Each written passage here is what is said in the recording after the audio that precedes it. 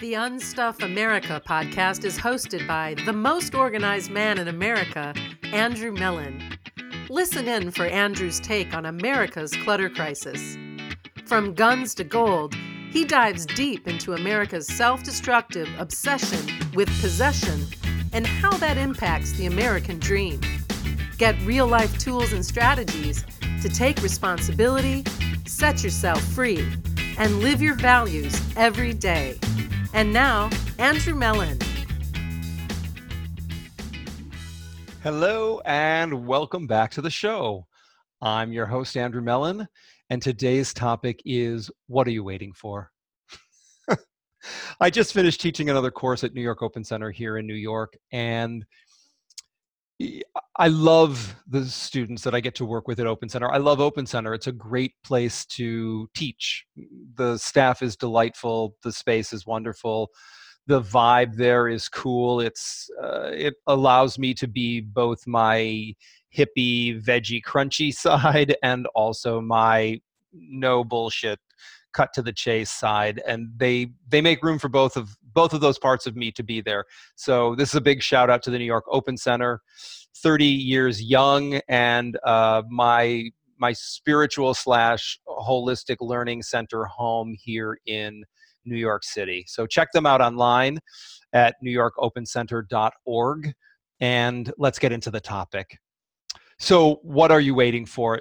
As I was saying, it came up last night in class. It comes up often that people are stuck in this place waiting. They are, they're pre-work. They are stuck and looking for that tow truck, that metaphorical tow truck, to come along and pull them out of the metaphorical mud of their own thinking and feeling. It's typically a deadly duo of thinking and feeling that is keeping people stuck. It's the story that is often keeping people stuck in something, and that is fueled by that feedback loop of their feelings. They're thinking it, then they're feeling it, then they're thinking it, then they're feeling it. They might be thinking it and feeling it at the exact same time. So let's be clear that if you're waiting for permission, if you're waiting for somebody to say, it's okay to let things go, it's okay to make better choices with your time, it's okay to not be selfish in an aggressive, mean-spirited way, but to be selfish in a self-care, self-loving way, by all means.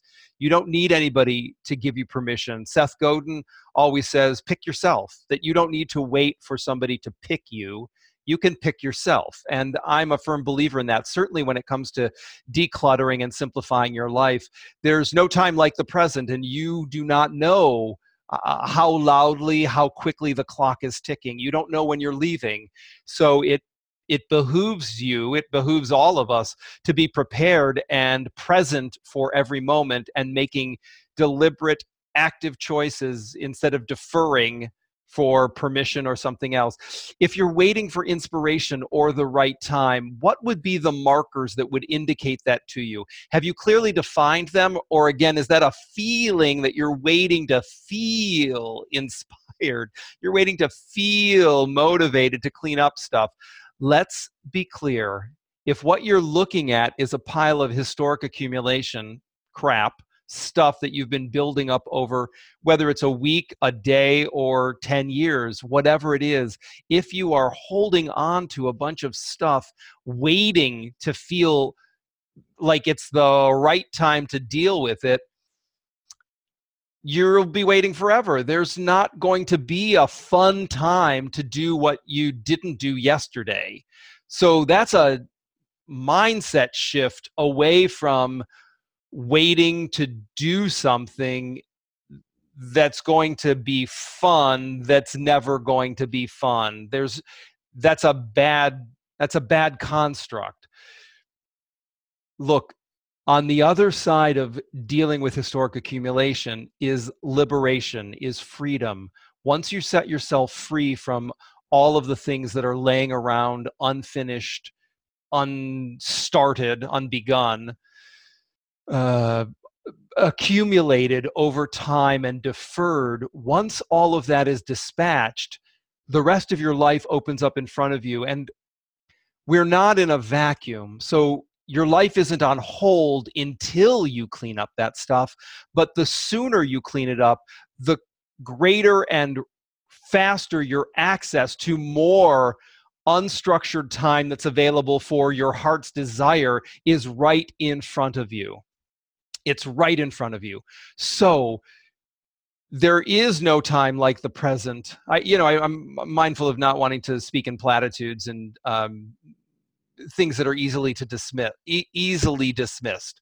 And at the same time, I really want to stress that now is a perfect time to get organized. It's super easy to stay organized, and getting organized is the beginning of that process, right? We stay organized by not making more clutter, by not wasting our time, by being more deliberate about our choices. We get organized by turning backwards, drilling down into those historic piles and dispatching them as rapidly as we can. You can do what one of my students last night said, which was just throw it all in the recycle bin, or you can sift through it piece by piece, trying to get to the bottom of it. You will be successful on either path. What I want you to consider is, how likely is it that there's something in that pile of historic accumulation that's going to be worth your time to have found and uncovered? If it's a bunch of crap that you've not touched in weeks, months, years, you're unlikely to have anything that's going to negatively impact the quality of your life in that pile. What's the worst thing that could happen if it all just goes away? Chances are the worst thing that could happen is a story that you're telling yourself it's not real. So you don't need permission. I'm giving you permission. If you need external validation or permission, I'm granting it to you. If you don't need it, you're empowered to do it yourself. Now is the perfect time. You're listening to this, now is the time. Go set a timer for 10 minutes, 15 minutes, a half an hour. Drill down into the historic accumulation and see what you can get rid of today. And use that as the new normal. You're going to work with the timer. You're going to set a small, manageable quantity of time, and you're going to drill down into it. There's no better time than now. So with that in mind, I'm going to release you to go get your timer and start working on something today. Big or small, doesn't matter. Your job is not to evaluate the progress. Your job is to quantify the amount of time you're spending on it and understand that when the timer goes off, you've actually succeeded. The goal isn't to finish. The goal is to work for the allotted amount of time. That's a mindset shift, and that will totally set you free from whatever the overwhelm is around how big the scale of the project is in your imagination, because just for today, all you have to do is the 10 minutes, the 15 minutes, the half an hour, the hour that you're going to do. So go get the timer, find something to work on that's going to move you closer to achieving your goals, and give yourself permission. Thanks for listening. I'll see you back here at Unstuff America. Be sure to rate and review us on iTunes and other places that you're listening to this podcast, and we'll catch you again real soon. Thanks.